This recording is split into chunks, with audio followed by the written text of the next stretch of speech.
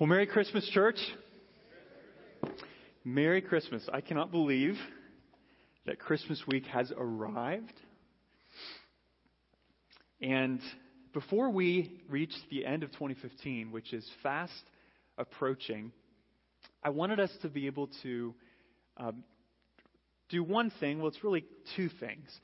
Every quarter, Sovereign Grace Churches, that's the denomination we're a part of, releases a mission video where they give us a little snapshot of what God is doing in other Sovereign Grace churches. And one of the things that most encouraged me about this video we're going to watch here in a few minutes is that in the video you see snapshots of what God is doing in Sovereign Grace churches in Mexico and in Latin America. And I don't know about you, but one of the coolest things that the Lord has done, in large part due to no strategic plan of our own in the last few years in this church, is to increase the racial diversity that we have here. And in large part, that's a reflection of the fact, in my opinion, that Jesus Christ is increasingly the center of this church and what defines us as a people. When Jesus is the center, diversity happens. You don't achieve diversity by running after diversity. Okay? You become more diverse. You look more like what heaven's going to look like as you keep your eyes on Jesus. And so it so blesses me that what we've seen God do in our church lately reflects what He's starting to do in a lot of other Sovereign Grace churches. So we're going to watch this video. It's about 6 minutes long. While we do that, we'll receive our tithes and offerings for this morning. And then when the video is done, we've asked Claudia Cricigno, one of our members, to come and pray for God's blessing on the connections and ministry opportunities we have in the local Latin community.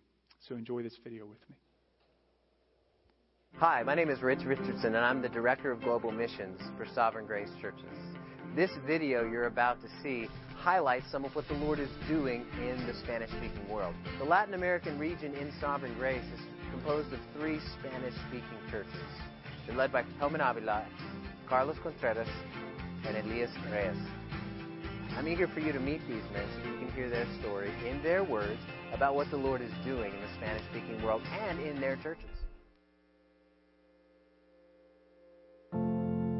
Dios está haciendo algo nuevo en Latinoamérica. Hay un nuevo mover de reforma y renovación en la iglesia. Y a nosotros, Dios también nos está bendiciendo como familia de iglesias. Te invito a que veas lo que Dios está haciendo entre nosotros.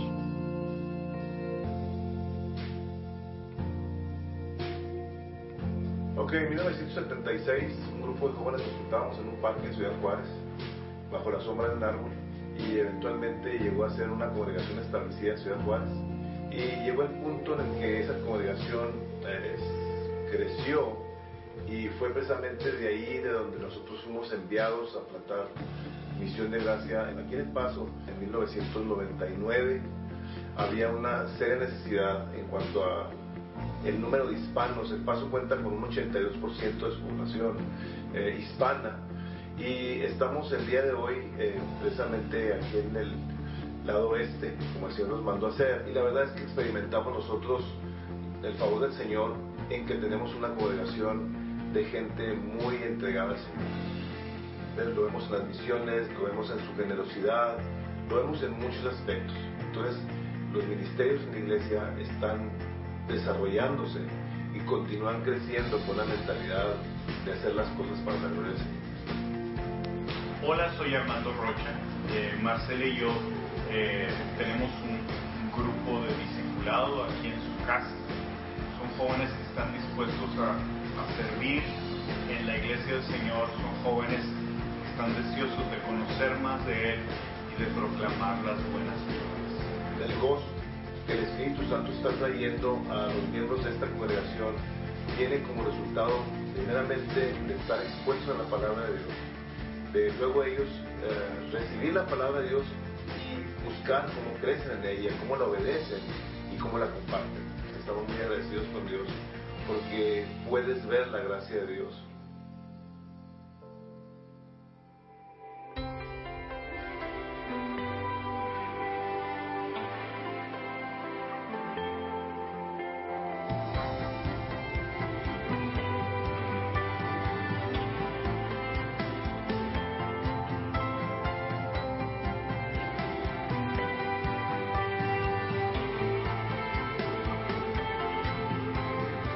Bien, hemos pasado una semana increíble. Estamos desvelados, sí, pero felices. Sí. Esta conferencia que nos juntó ahora, fieles a su llamado, una iniciativa de las iglesias de Gracia Soberana Latinoamérica, sobrepasó todas mis expectativas.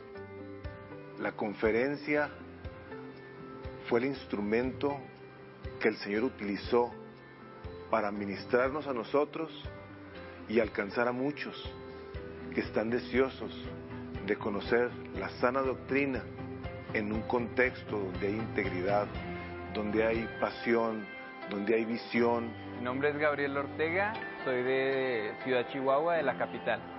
Soy de Durango, estamos en Arandas, Jalisco. Mi nombre es Enrique Villegas, soy de Orizaba, Veracruz, de la iglesia Vidas Transformadas. Realmente he sido muy beneficiado por estas conferencias. Creo que los temas fueron precisamente escogidos para personas como yo, para pastores jóvenes que estamos buscando la experiencia de hombres como Miguel Núñez, como Jeff, como Bob, como Carlos. Estamos aprendiendo mucho, tanto yo como mi esposa, acerca de la visión, acerca de la adoración, de la importancia del Evangelio, de la centralidad de la palabra. Ha sido una tremenda bendición. Anyone who has been in Latin America at all says the same thing. God is doing something special. Something is going on. We can't completely define it. And what struck me on this trip was how your labors and the men that you work with and the people in your churches, what you've been doing for decades, have now positioned you for to participate in and play a part in what God is doing more broadly in Latin America.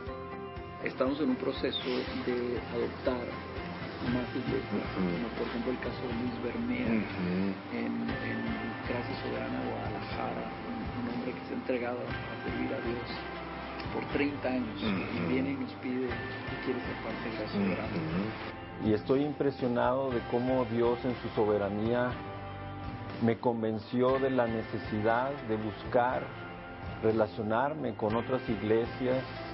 Yo no tenía esa experiencia de ser amado, de ser ministrado por otros pastores, por otras iglesias, y he recibido ese amor, ese cuidado, ese aliento, esa consolación de Dios a través de estos siervos preciosos de Dios. El llamado de ir a ser discípulos de todas las naciones requiere de una coparticipación global, en donde podamos llevar en el corazón esto juntos y que las iglesias puedan también saborear el que si no pueden ir, puedan enviar. Y si no pueden enviar, que puedan dar para la obra y que continuemos nosotros como hermanos, como familia de iglesias, invirtiendo en el reino de Dios, que juntos es más fácil.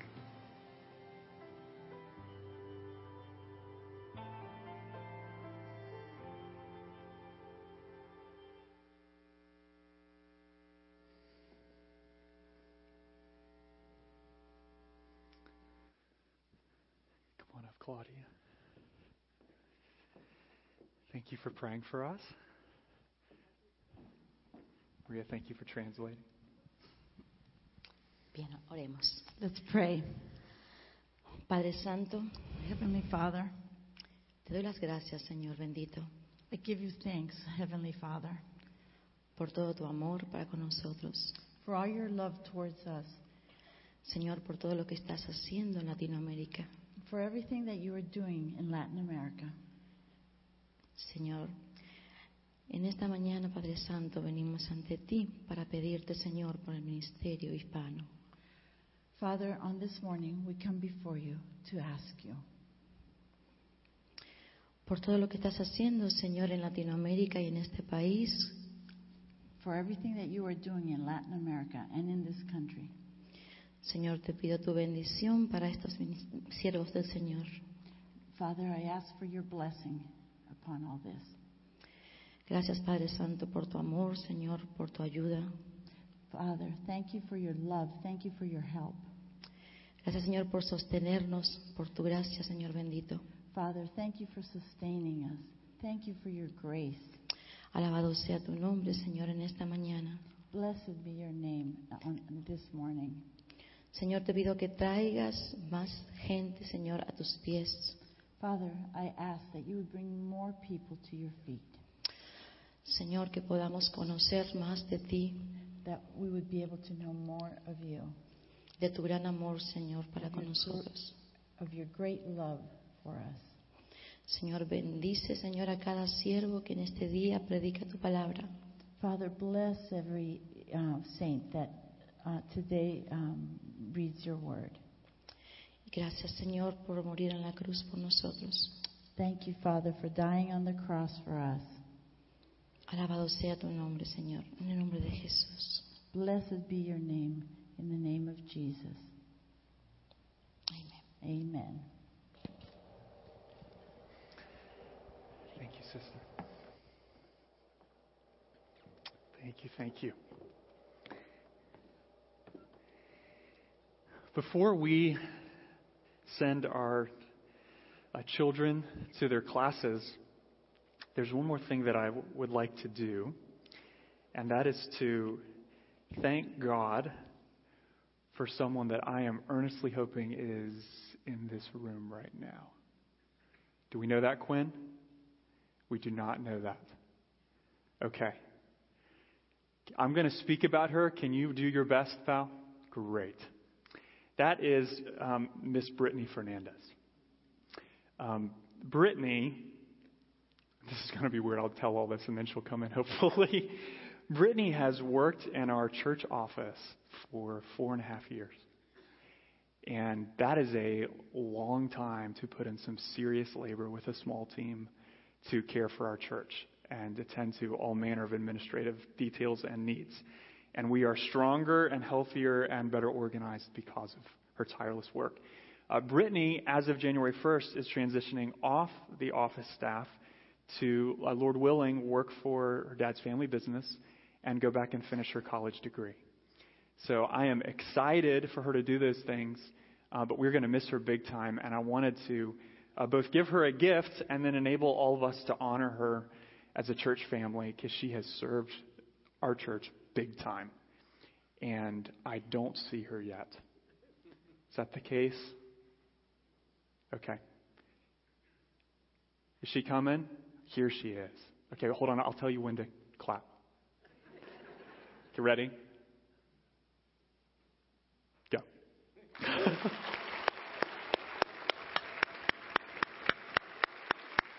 That's for you, Brittany. Come on up. Come on up.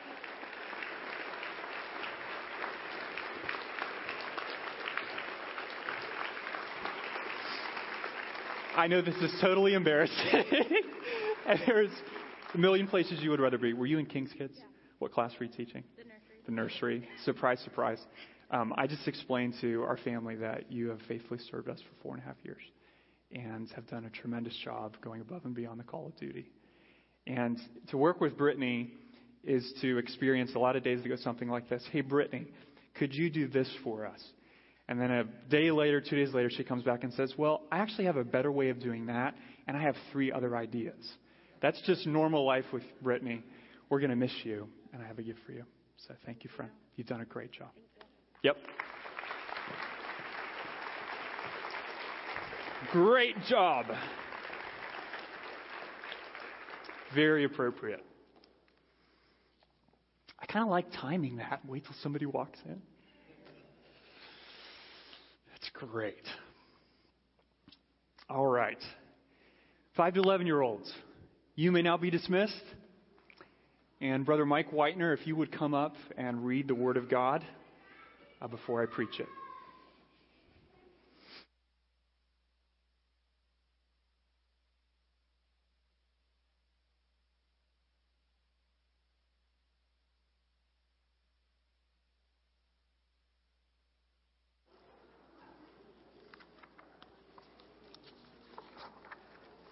Good morning, everyone.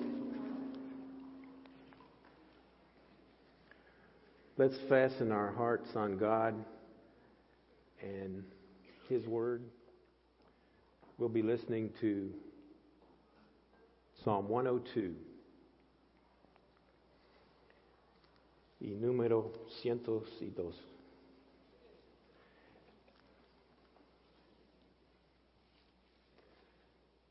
Hear my prayer, O Lord. Let my cry come to you. Do not hide your face from me in the day of my distress. Incline your ear to me.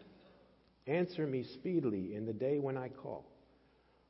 For my days pass away like smoke, and my bones burn like a furnace.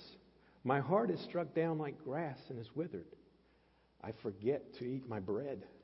Because of my loud groaning, my bones cling to my flesh. I am like a desert owl of the wilderness, like an owl of the waste places. I lie awake. I am like a lonely sparrow on the housetop. All the day my enemies taunt me. Those who deride me use my name for a curse. For I eat ashes like bread and mingle tears with my drink. Because of your indignation and anger, for you have taken me up and thrown me down.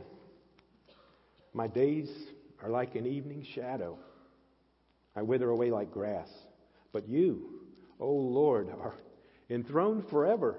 You are remembered throughout all generations. You will arise and have pity on Zion. It is the time to favor her. The appointed time has come. For your servants hold her stones dear and have pity on her dust. Nations will fear the name of the Lord, and all the kings of the earth will fear your glory. For the Lord builds up Zion. He appears in his glory. He regards the prayer of the destitute and does not despise their prayer. Let this be recorded for a generation to come, so that a people yet to be created may praise the Lord, that he looked down from his holy height. From heaven, the Lord looked at the earth to hear the groans of the prisoners, to set free those who were doomed to die, that they may declare in Zion the name of the Lord, and in Jerusalem his praise, when peoples gather together and kingdoms to worship the Lord. He has broken my strength in mid-course. He has shortened my days. Oh my God, I say, take me not away in the midst of my days, you whose years endure throughout all generations. Of old, you laid the foundation of the earth, and the heavens are the work of your hands. They will perish, but you will remain. They will all wear out like a garment. You will change them like a robe, and they will pass away. But you are the same, and your years have no end. The children of your servants shall dwell secure. Their offspring shall be established before you.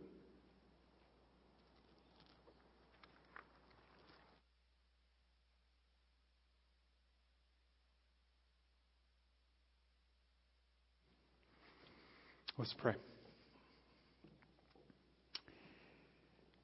Heavenly Father, we ask now that in response to your word read, that we would now give careful attention to your word preached. I pray you would quicken my mouth. I pray you would bring strength to my body, to our ears. Lord, you know that this time of year there are 10,000 distractions, warring, pushing, pulling on the attention that you alone deserve. And so I pray today, Father, that for the next little while, whatever things we are already tempted to be distracted by, whatever situations or projects or needs or shopping or task lies before us this week, I pray that right now we would stop and wait and allow you to speak to us.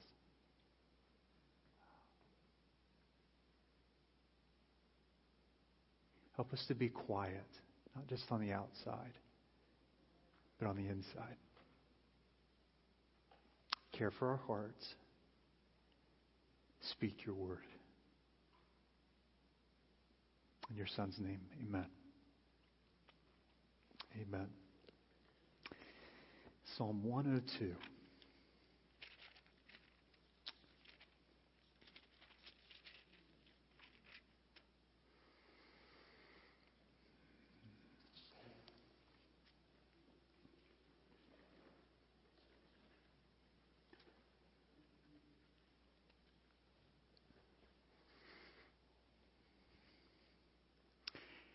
As we get into this psalm,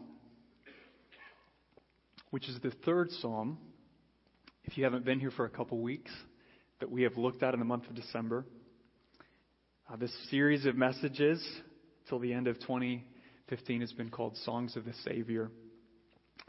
Before we jump into Psalm 102, I want to read to you an excerpt from an article that I saw on WebMD. How many of you, when you have a medical need, instead of calling your doctor, first go online? Yes. I think physicians would sometimes say that creates more trouble than it's worth. But I know we do that. I certainly do that. And so I read this article on WebMD recently, and it said the following. 'Tis the season to be jolly? Not necessarily. Wrote Denise Mann for WebMD. Quote, for many people, the holiday season, which kicks off with Thanksgiving and spans through New Year's, is anything but blissful. Anything but blissful. In fact, this time of year may trigger a bout of the blues or perhaps ignite a depression that has been smoldering under the surface for months. While people with clinical depression should seek professional help, those with a touch of the holiday blues can try these strategies recommended by experts to assure, strong word, a jolly Christmas and a happy New Year. Okay, so here's some of her recommendations. This is a sincere article. Visit the ghost of Christmas past by avoiding stressful situations. Suppose. Common sense. Number 2, lay off the eggnog and don't drink so much. No comment. Unwrap your heart by giving a gift. That's good. Shake things up and start a new tradition. Avoid Scrooges and Grinches. Lend Santa a helping hand by volunteering. Okay, and this is the last one I wrote down. Remember that it really is a wonderful life. And be grateful for what you have.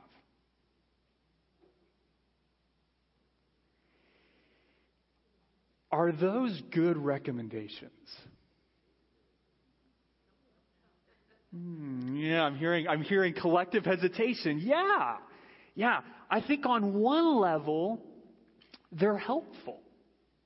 Okay, so it's hard to disagree with Miss Mann's practical wisdom. But on another level, I can't help but wonder, can strategies like those really assure a jolly Christmas and a happy New Year? Answer? No. Now, what if you're not struggling with mild seasonal depression? Okay, what if your suffering goes far deeper and clings more closely? What if you bring suffering into the holidays and you're going to still be suffering after the holidays? There's nothing seasonal about your suffering. It's chronic.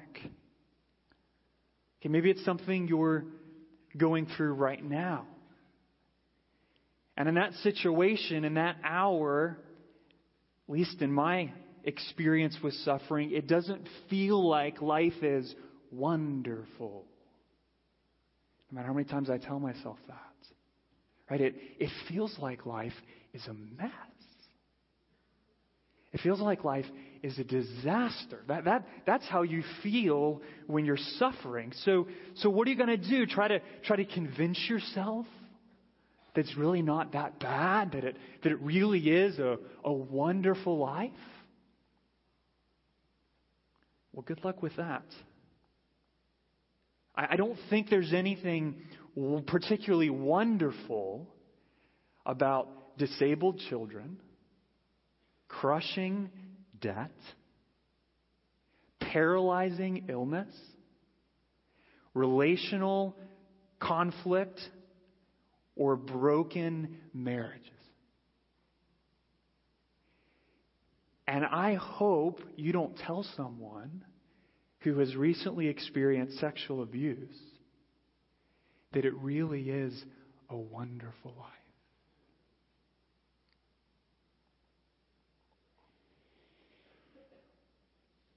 Which leaves this question, church. What are we going to do instead of that? If the answer to suffering is not just to remember it's a wonderful life, well, what is the answer? I'm going to seek to, Josh. I'm going to let the Word of God tell us. And friends, the reason that I say I'm going to let the Word of God tell us how to respond to suffering is that this book is not a sanitized fairy tale. It's not. This is a gritty book. This is a earthy book. This is an honest book. There's a lot of suffering in this book. And that means that when we want to know how to respond to our suffering personally and corporately, there's no better thing we can do than look to this book and say, Lord, you tell me what to do. Okay? I've got WebMD. There's help there. But Lord, ultimately, I need your word. I need your word. And few books help us know how to respond to suffering better than the book of Psalms, by the way. And Psalm 102 is no exception. Look at if you have a Bible open, if you don't, it's okay, I'll read it. There's an inscription at the beginning that says what this psalm is. Notice what it says. A prayer of the one afflicted when he is faint. You ever felt afflicted? Ever felt faint? The psalmist doesn't tell us what's going on. He doesn't say, I'm afflicted because. He just says, a prayer when I am afflicted and feel faint. And the fact that it's that general is really a good thing. Because you know what that lets us do? That lets us read a psalm like this and see our story in his story. And the reason that that's good, the reason that he doesn't say, well, a prayer to the one afflicted when this exact situation. It's just when you're afflicted. The reason that's good is that the psalm, in a sense, keeps its arms wide open to all of us and says, to whatever degree you're experiencing affliction, whatever degree you're experiencing suffering right now, identify with what this psalmist is feeling. He's going to describe some things that you're probably feeling, that I'm probably feeling when we suffer, and then let him lead you in responding in a biblical way to those feelings and to your suffering. In other words, the goal of this psalm isn't just to feel better because somebody else is going through a hard time. Okay? That is not the gospel. The gospel doesn't just say, hey, you know what? You're not alone. Life's a mess for all of us. Come back next week. No. We identify with the psalmist so that we can respond with God's help like the psalmist. That's the goal. I'd say it this way. The goal of every psalm of lament, Kingsway, is not commiseration. It's transformation. There's a difference. And I think there are at least 3 steps in this psalm, Psalm 102, given from the Lord, that tell us how we should respond in our affliction, in our suffering. So right now, I want you to think about whatever form of suffering or affliction has most dominated the stage of your life this year. Or whatever form of suffering or affliction, as you think about 2016 approaching, you're wondering, I wonder if that's going to come my way next year. I want you to fix that in your mind and then let this psalm tell you how to respond. 3 steps. 3 steps. Here's the first one. Response number 1 when you're suffering. Pour out your sorrows. Verses 1 through 11. Pour out your sorrows. I don't think anything is more effective in exposing the depth of our frailty and our mortality than suffering. That's what the psalmist says. For my days pass away like smoke, and my bones burn like a furnace. I was tempted to light a candle up here, if it weren't for the fact it set off a fire alarm. So that we could remember, well, what does smoke do? You ever watched what happens when smoke comes up from a candle? You can see it for a couple inches, and then it dissipates into thin air. It's completely gone. And when you're suffering, when you're afflicted, so often that's what your life feels like. It's unstable. It's dissipating. It's practically gone. My bones burn like a furnace, he says. My heart is struck down like grass and has withered. Okay, translation. He's consumed with torment on the inside. He's beaten down. He's disillusioned. He's empty of all resolve to keep going. He says, you know what I'm like right now? I'm like a little piece of withered grass. That's how I feel. I'm done. I'm exhausted. I've got nothing left. And unless something changes, I wonder if I'm really going to die. That's Psalm 102. And worst of all, the psalmist says, it feels like God is angry with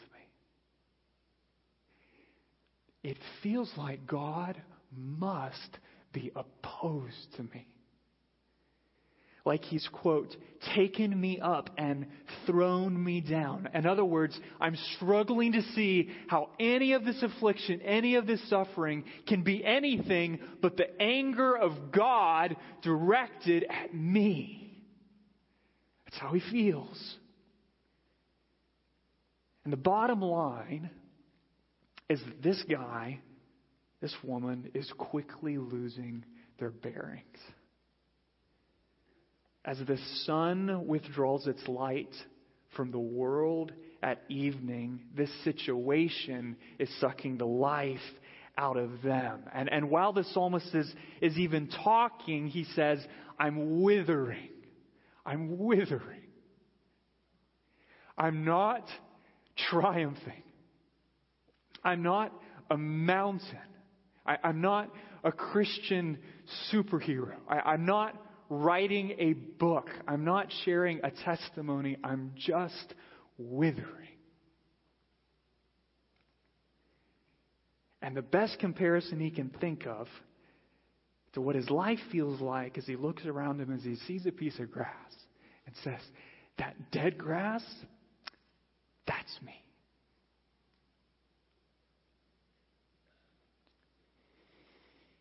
And as I've meditated on these words this week, friends, I realized, on the whole, the Lord has spared me from chronic suffering. I can look around this room and I see stories of suffering that make mine pale in comparison. But there have been 2 times in my life, and I don't think this will surprise those of you who know me well, where I've experienced really acute emotional and mental pain. And the first was back in 2010 when we had a church split. And the second was this past year when our founding pastor resigned because of a moral failure. And there have been months in those two situations where it has felt like my heart is withering.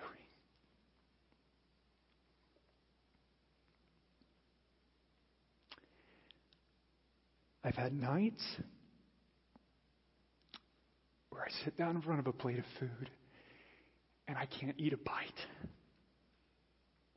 I mean, maybe you can relate to this. Your suffering may not be like mine, but, I've been at family gatherings where you're surrounded by all the people that love you, and they're talking, and you're not saying anything, and suddenly it's like they all just fade into the background, and you feel completely alone.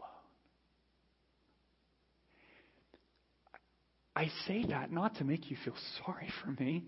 I say that because I think those are the kinds of things that you experience when any of us are suffering. Right? You feel alone. You feel struck down. You feel like you're withering. Trouble from without, trouble from within. And bottom line, it just hurts. If you want one word, what does suffering feel like? Well, this will work. It just hurts. And sometimes it keeps on hurting and you have no idea when it's going to stop. And I think that's often the hardest part. Just like this psalmist says. It's like, if I knew when it was going to stop, if I knew when this emotional, mental pain would go away, I could just sort of hold on, hunker down, drive it hard, we're going to make it. But I don't know. Right? Maybe you're experiencing a form of affliction right now. And you look in the future and you have no guarantee, no idea. Is this ever going to go away? It's what suffering feels like. And when you're in that situation, friend, I wonder how you respond. Wonder how you respond. Well, here's what's so remarkable about verses 3 through 11. Okay? These verses are not spoken into thin air. They are spoken to someone. They're spoken to God. They're not organized. They're not proper. This is not, dearest Heavenly Father, there are 7 significant ways I am withering on the inside. Each has 3 subpoints, and I would like your help with the second subpoint. No. It's not organized. He's pouring out his heart. Remember I said the first response to suffering, biblical response? Pour out your sorrows. Right? He's taking his thoughts, he's taking his feelings, his fears, his sadness, his anger, everything that's surging within his soul like a raging tide, and he's just pouring it out to God in prayer. It's raw. It's honest. But it's God-word. That's huge. He's not just going out into the woods and screaming to no one in particular. He's pouring out his soul to the Lord. Look at verse 1.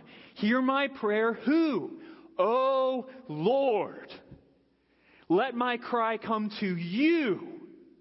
Do not hide your face from me in the day of my distress. Incline your ear to me. Answer me speedily when I call. Friends, listen. The single most important thing you can do in suffering is talk to God. I don't care what your situation is. I don't care what flavor of affliction you're dealing with. The single most important thing you can do in every experience of suffering is to talk to God. That's all prayer is. It's talking to God. But so often, that's the last thing we do when we're suffering. Right? What do we do instead? where we're really good at talking to ourselves. Actually, it's more like listening to ourselves. Troubles, my troubles. It's just this endless cycle of you rehearsing inside, my life is so hard, all this suffering. We're great at talking to ourselves. You know what else we're really good at instead of talking to God? We like to talk to other people. So when we're suffering, what do we like to do? We like to walk among our friends, hang out with people, tell them how hard our life is, sympathy. Hey, man, this is just so tough. We want to talk with other people. We listen to ourselves. We talk with other people. And the one thing that's not happening quite often is we're not talking to God. We're not doing what the psalmist is doing. And I'm not dissing talking to yourself or talking to other people when you're suffering. What I'm saying is that you'll never be able to talk to yourself truthfully or talk to others effectively if you're not first talking to God. Remember that. So, friend, what's your first response to suffering? Is it to pop a pill? Or vent on Facebook? Or grab a cold one? Okay, those are all rightly used gifts from God. But church, I want to challenge you this year to be a people who pour out your sorrows to the Lord. Every sorrow. And if you're not sure how to do that, if you hear that phrase, pour out your sorrows to the Lord, that just sounds like Christian lingo. I don't have a clue how to do that. Well, here's what you do.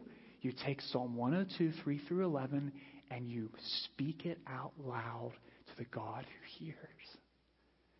You let Him teach you how to pour out your sorrows. The goal, this is very important, the goal is not to get it off your chest. Please hear this. The goal in pouring out our sorrows to God is not to get it off our chest. The goal is to learn how to relate to God as an actual person. I think so often we don't do that. I mean, He's just this religious or spiritual idea. He's this deity up there somewhere, and yeah. Do you realize God's a person? He's a person. Church, He's a person who sees you. He's a person who knows you. He's a person who cares for you. And so the first response in suffering is to pour out our sorrows to a person, namely to God. To God. Biblical change is intensely relational. When you're suffering, responding the right way instead of the wrong way isn't about exchanging response B for response A. Like some sort of put off one behavior, put on another behavior. You know what it is? It's about shifting from one way of relating to God to another way of relating to God. Biblical change is always relational, and that's why our first response to suffering, first biblical response, is to pour out our sorrows. Suffering reminds us that we're frail, we're mortal, we're helpless, we're weak. That's why God lets it come our way, so that we pour out our sorrows. Here's the second response. We pour out our sorrows, then we plead God's promises. Pour out our sorrows, we plead God's promises. Look at verse 11. My days are like an evening shadow. I wither away like the grass. Now look at verse 12. But you, O Lord, are enthroned forever. You are remembered throughout all generations. Okay, let me tell you what is not going on between verses 11 and 12. What is not going on? Here's what's not going on. The psalmist is not making some kind of quantum leap from the land of discouragement to the land of faith.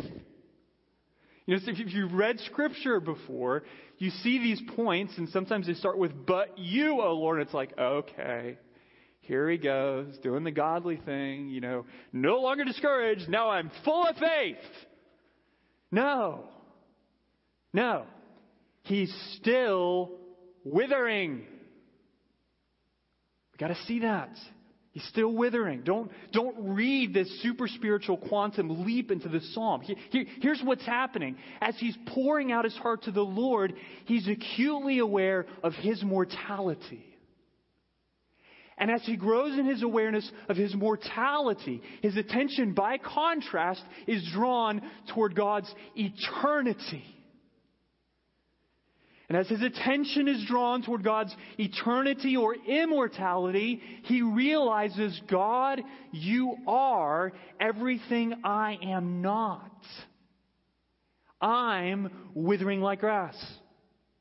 You are enthroned forever. I'm passing away like smoke. You're remembered throughout all generations. I'm mortal.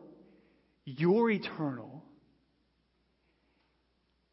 And my suffering is starting to make me all too aware of the fact that I am not like you.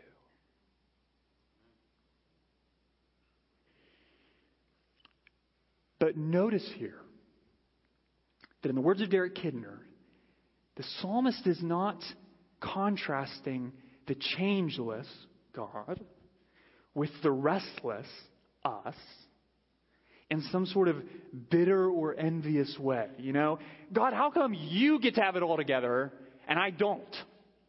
Okay, no, he's not doing that. He's recognizing that God's eternity, the fact that he is everything we're not, God's eternity tells us something about who God is.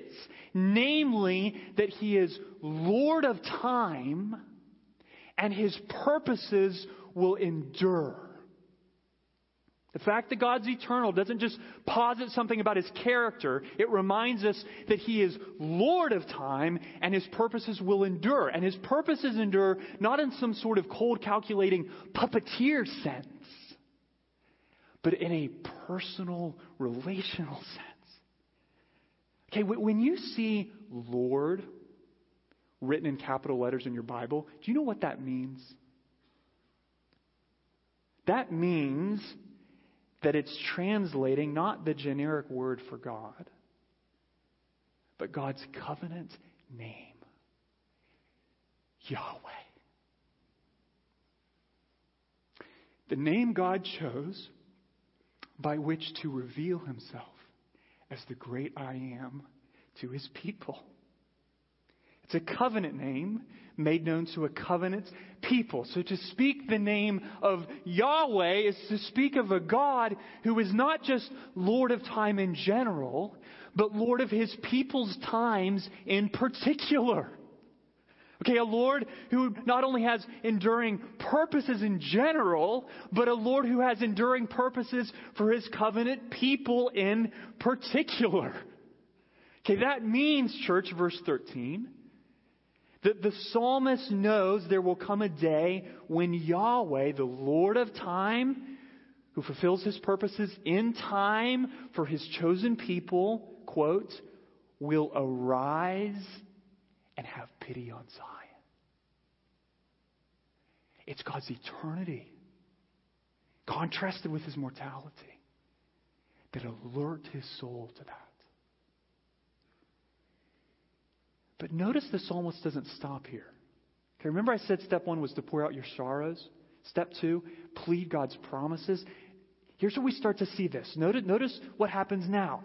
The psalmist takes that promise from God. You will arise and have pity on Zion. He takes that promise from God and he turns it into, please hear this, a plea to God. He takes a promise from God and he turns it back into a plea to God. Look at what the rest of verse 13 says. It is the time to favor her. The appointed time has come. I mean, I read that and I think, good night. Are you going to get struck down? I mean, isn't that a little arrogant?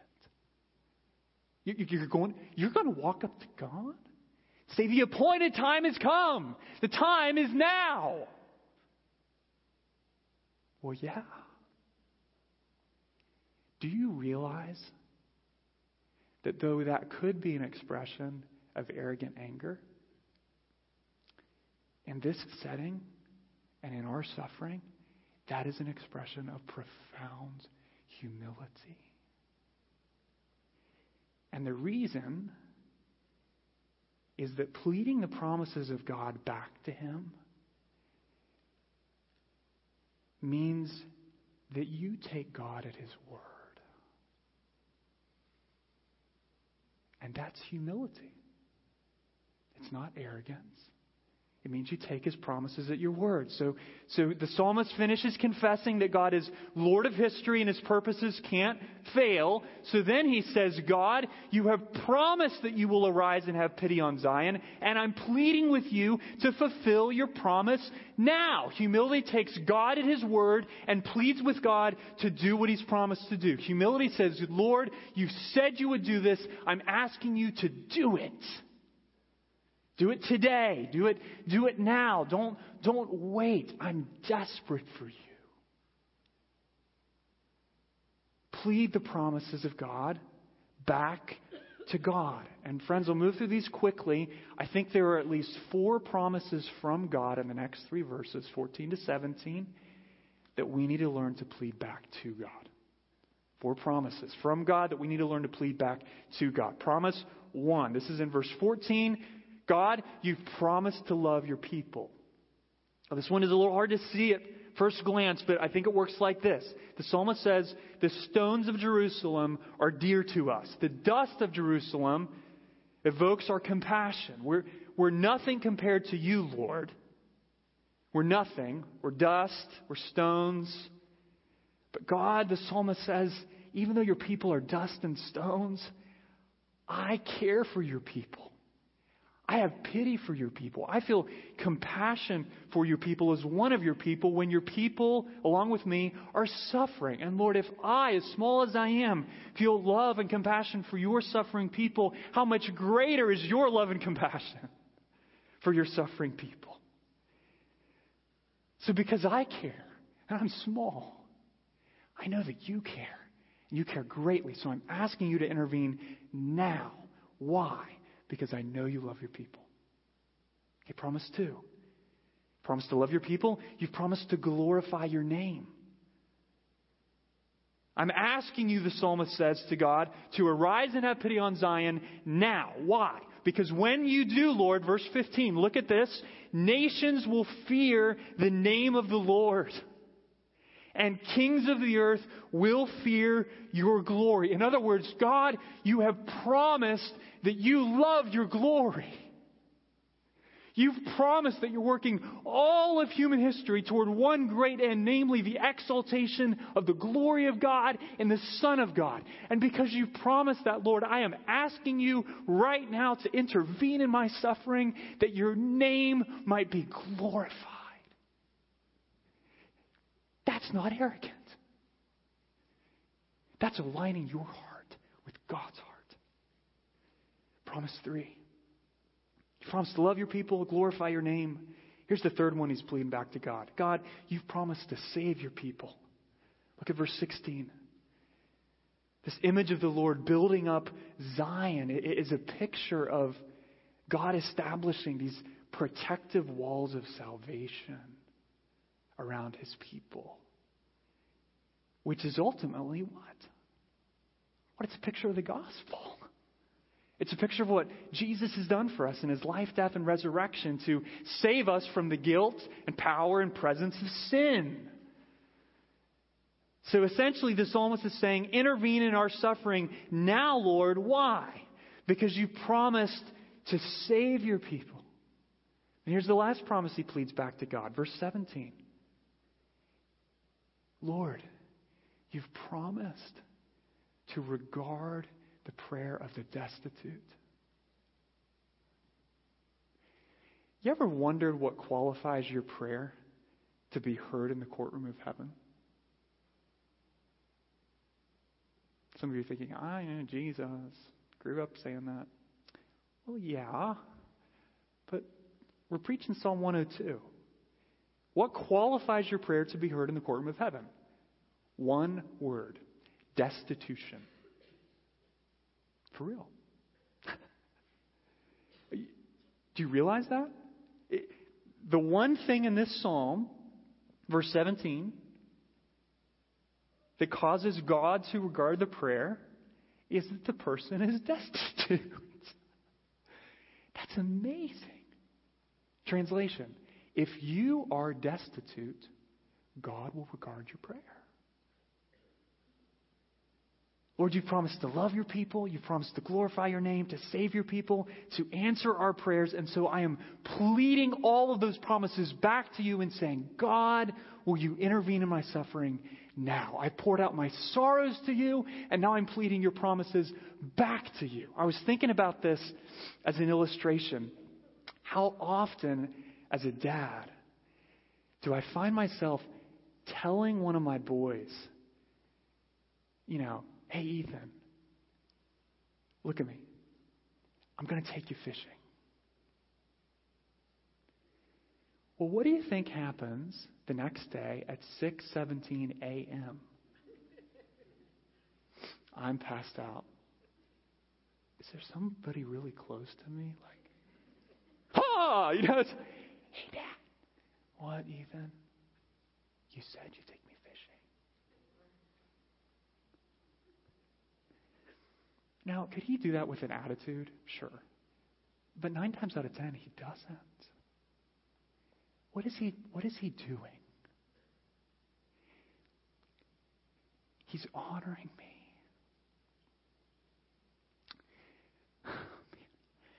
Because he's showing that he takes me at my word.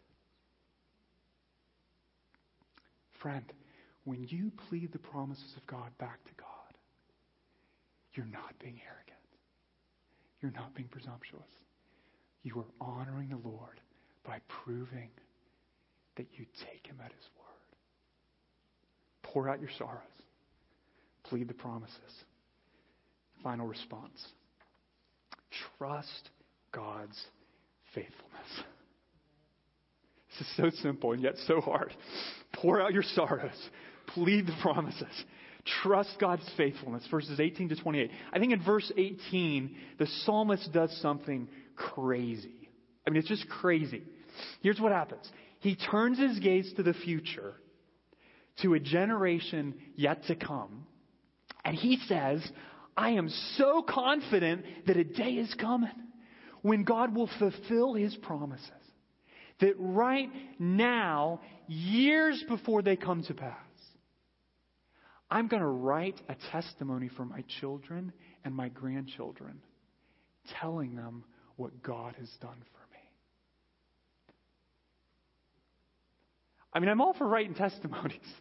You ever written one before it came to pass? Some of you? Yeah, don't be bashful. That's what's going on here. The psalmist is still suffering. He's still waiting, but he knows God's going to be faithful. He knows God's going to answer his prayer, whether or not he lives to see it. He knows verses 19 and 20 are going to happen. Namely, that the Lord is going to look down from his holy height down to the earth to hear the groans of the prisoners, to set free those who were doomed to die. The psalmist says, write that down so that one day, when a people yet to be created reads it, they can look back and praise God for being faithful to fulfill the promises that I pled to him. I haven't seen it yet, but I know it's going to happen. I trust God's faithfulness. And so I'm writing my testimony now. Friends, some of you maybe hear that and think, that is so presumptuous. You know what I say? That's faith. That's faith. What does Hebrews 11 say faith is? What is it? It's the assurance of things hoped for. The conviction of things not seen. That's faith. That's not presumption. Trust God's faithfulness. That's where he lands. And here's what's so amazing to me about Psalm 102. Genuine faith, strong faith in this psalm, it's not the result of seeing the fulfillment. It's not. Genuine faith, please hear this, for the psalmist and for us, friends, is not the result of seeing the fulfillment. Genuine faith is the result of pleading the promises. Because it's the very act of pleading the promises themselves. God, you've said you will do this. I'm pleading with you to do it. That very act on the heels of pouring out your sorrows is the act that God uses to sow seeds of genuine faith in your heart. It's pleading the promises that gives us faith, not seeing the fulfillment. And yet the psalmist's faith, though real, it's not detached from reality. You know, at first glance, verses 23 and 24, look at them. Feel like the editor messed up. Lord, you're a faithful God. I trust your faithfulness. There's a day coming when my kids are going to look back on this testimony I'm writing for the future, and they're going to worship you and praise you, and all the peoples and kingdoms are going to join in. He has broken my strength in mid-course. That's like, you know what that says? Biblical faith isn't divorced from the reality of ongoing suffering. It's not like you reach this point where, once I lived in the land of suffering, now I live in the land of faith. No, you don't. In other words, these steps are all happening in a very messy way all at the same time. We're constantly pouring out our sorrows, pleading promises, trusting God's faithfulness, more sorrows, more pleading, sorrows, trusting faithfulness. It's messy. That's the point. This isn't like neat, tidy progression. But all three things are here. Pouring out your sorrows, pleading the promises, trusting God's faithfulness. Genuine faith isn't a state of meditation where you float above your troubles, unaffected by pain. Biblical faith isn't about denying your suffering or forgetting your suffering. Biblical faith means trusting the faithfulness of God in your suffering. That's what it is. So let me conclude with this question, church.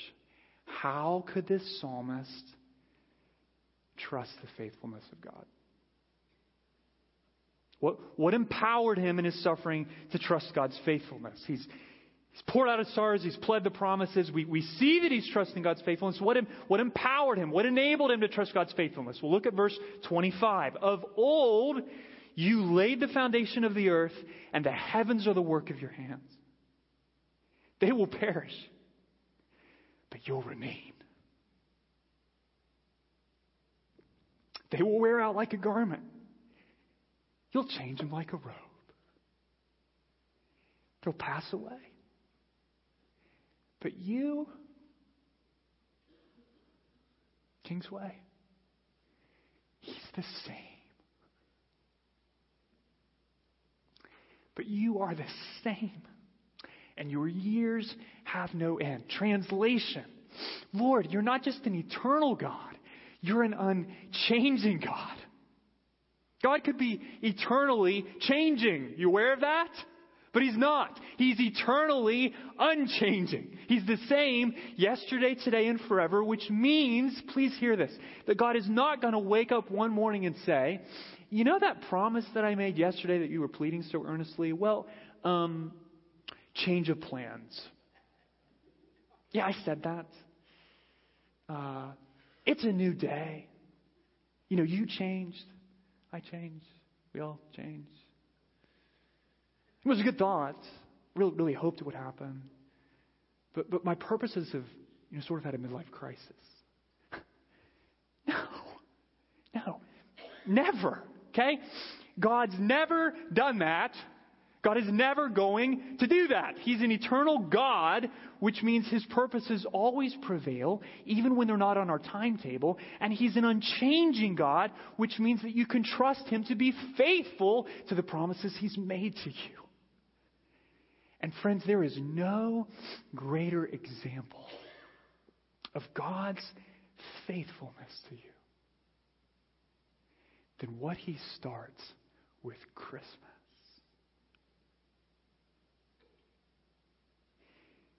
Because it's on Christmas that we remember that Jesus Christ came into the world to live and die and rise from the grave so that one day He could bring an end to all sin and suffering without bringing an end to you at the same time. Jesus is eternal. Jesus is unchanging. And Jesus will finish what He started. Suffering is not going to have the final word. The eternal God can't change. You plead His promises, they will be fulfilled. You might not know when. His timetable is not our timetable. It kind of works like that. He's eternal. We're not. For now, we're mortal. He's immortal. But He doesn't change. And you can trust His faithfulness. When you're suffering, friend, do not think Christianity calls you to blind faith. It demands informed reliance. For this reason, when your suffering is great, the faithfulness of God is greater still. That's the psalm. When your suffering is great, the faithfulness of God is greater still. Your suffering may increase without perceivable end till the day you die. You know what? The faithfulness of God is greater still.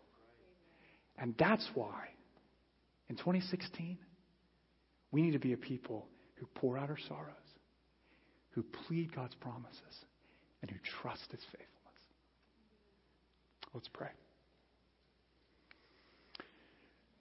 Oh Lord,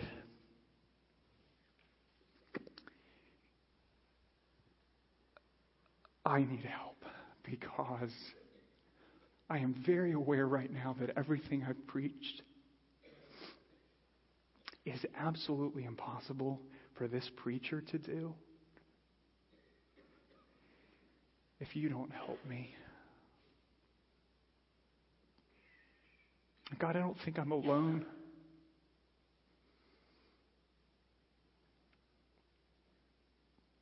So Lord, I pray this year, I pray